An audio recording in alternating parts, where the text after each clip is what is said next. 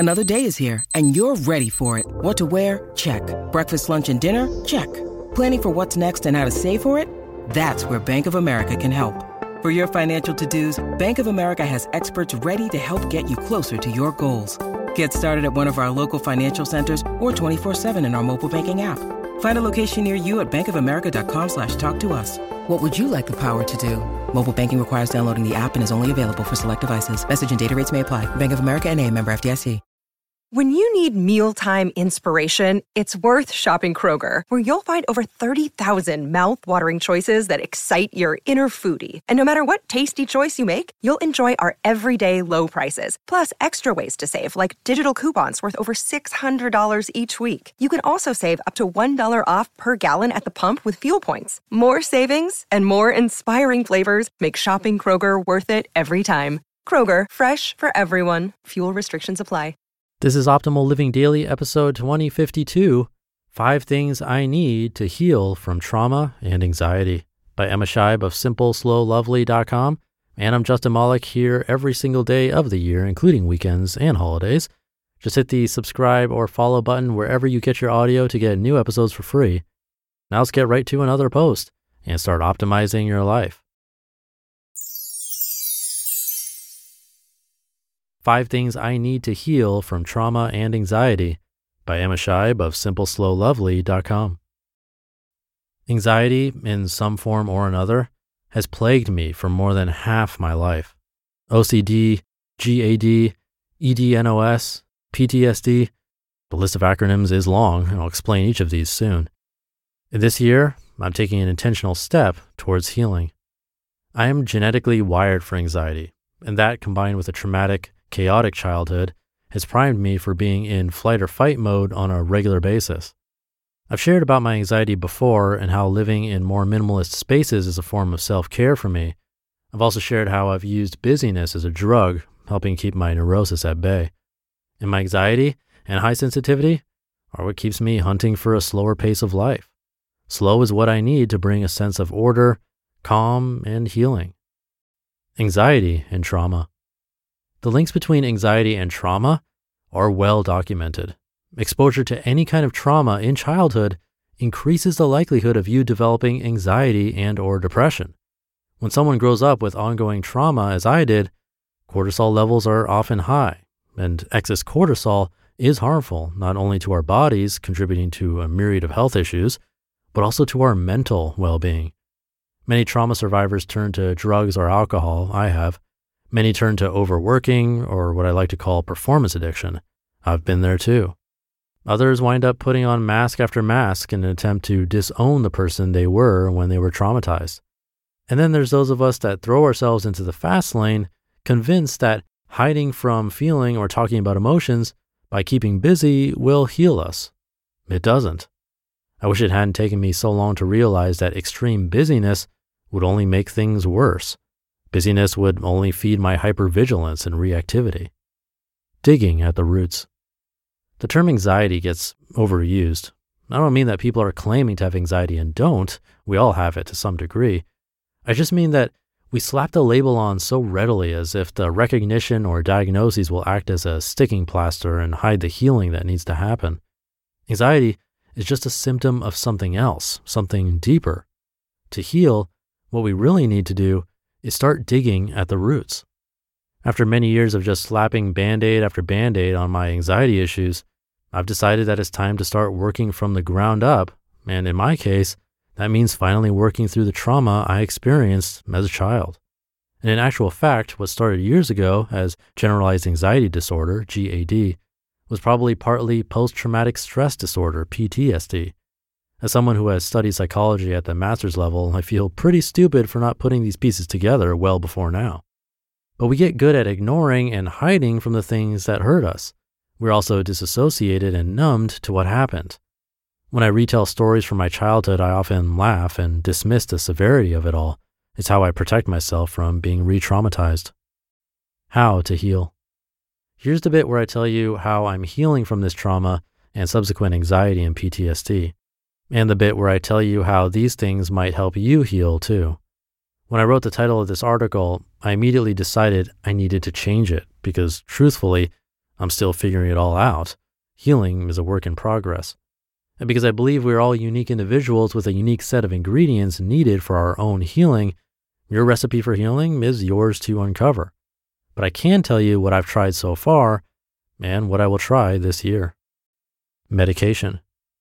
Medicine has unashamedly played a big part in helping me over the last 15 years. I've taken Prozac, or another version, almost constantly since I was first diagnosed with GAD, although the real reason I was started on it was to quell an insatiable urge to lose weight. I was also diagnosed with EDNOS, eating disorder not specified, with OCD features. I've worked hard over the last 6 or so years to simplify and add mindfulness and meditation to my daily life in hopes of one day being able to come off the medication. Sometimes it works, sometimes it doesn't. Right now I need the highest dose possible. I'm very grateful for the place that medication has played in my healing. It's held space for me until I was ready to start digging at the roots. Talk therapy. I've also attended various counseling sessions over the years, the majority using some sort of cognitive behavioral therapy, CBT, framework. The best thing about this therapy, though, was just being able to verbalize my story. I felt seen and heard. And I know that for many of you who also suffer from anxiety and other mental health issues, this is a crucial need. Many of us feel ostracized, not believed, and dismissed when we tell our friends and family. Being seen and heard is one of the most basic human emotional needs. EMDR. Eye movement desensitization and reprocessing, EMDR, is a fairly new form of psychotherapy that is helpful for those suffering from PTSD. In an EMDR session, the patient relieves traumatic experiences while the therapist directs their eye movements. The theory is that EMDR works because of the bilateral stimulation, which helps to weaken the effects of the negative emotions that are associated with the trauma. I had several sessions of EMDR a few years back for some mild situational trauma and found it very helpful. I'm on a wait list to start more sessions focusing on the trauma from my childhood. Mindfulness. The different mindfulness techniques I've used over the years have absolutely helped me to heal too, to a point. However, when I'm in full-blown panic mode, I struggle to employ any of the techniques I've learned. This is why I focus on making mindfulness not just a tool to use, but a way of life. I believe that eventually being more mindful of each movement, activity, and word could become the default I operate from. And then from this place, I'll be less likely to get to a full-blown panic attack. Slowing down. Saying no more often, scheduling less, and choosing a quiet life are all things that help my anxiety. I just do not have the fortitude to run 1,000,000 miles an hour, and my body and mind are quick to tell me when I try. Slowing down with the family can be problematic, but it doesn't always have to be. The more time I spend with my family, the more inclined I am to underschedule our lives. Parenting is chaotic and noisy enough without having the noise of 1,000,000 other shoulds and coulds overflowing my calendar. Underscheduling has become my superpower. So this is how I heal. It's not an exact science, not an exact recipe. It's more of an art. A little of this, a little of that, slowly meandering my way towards healing. If you experience emotional distress or diagnosed mental health problems, I want to encourage you. Allow yourself to be seen and heard. Yes, it's scary, it's vulnerable, is what Brené Brown calls a courageous act. Don't be ashamed of who you are. Don't be afraid of speaking your truth. The more we talk about it, the less stigmatized we will feel as a whole. And the more we talk, the more we heal. After all, everyone is a little crazy. Most of us just leave our evidence in the closet. You just listened to the post titled, 5 Things I Need to Heal from Trauma and Anxiety by Emma Scheib of SimpleSlowLovely.com. If you're struggling to lose weight, you've probably heard about weight loss medications like Wegovy or Zepbound, and you might be wondering if they're right for you. Meet PlushCare, a leading telehealth provider with doctors who are there for you day and night to partner with you in your weight loss journey. If you qualify, they can safely prescribe you medication from the comfort of your own home. To get started, visit plushcare.com/weightloss. That's plushcare.com/weightloss. plushcare.com/weightloss. Look, Bumble knows you're exhausted by dating.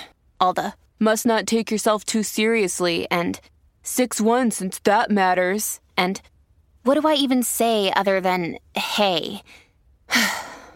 Well, that's why they're introducing an all-new Bumble, with exciting features to make compatibility easier, starting the chat better, and dating safer.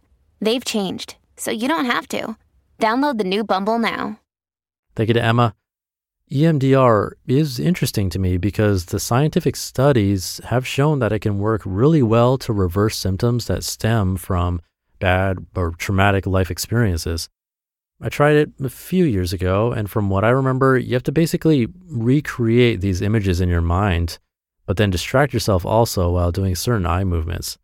I'd recommend seeing a professional to walk through it with you because you don't want to make trauma worse. But I wanted to bring it up because I do think it's promising.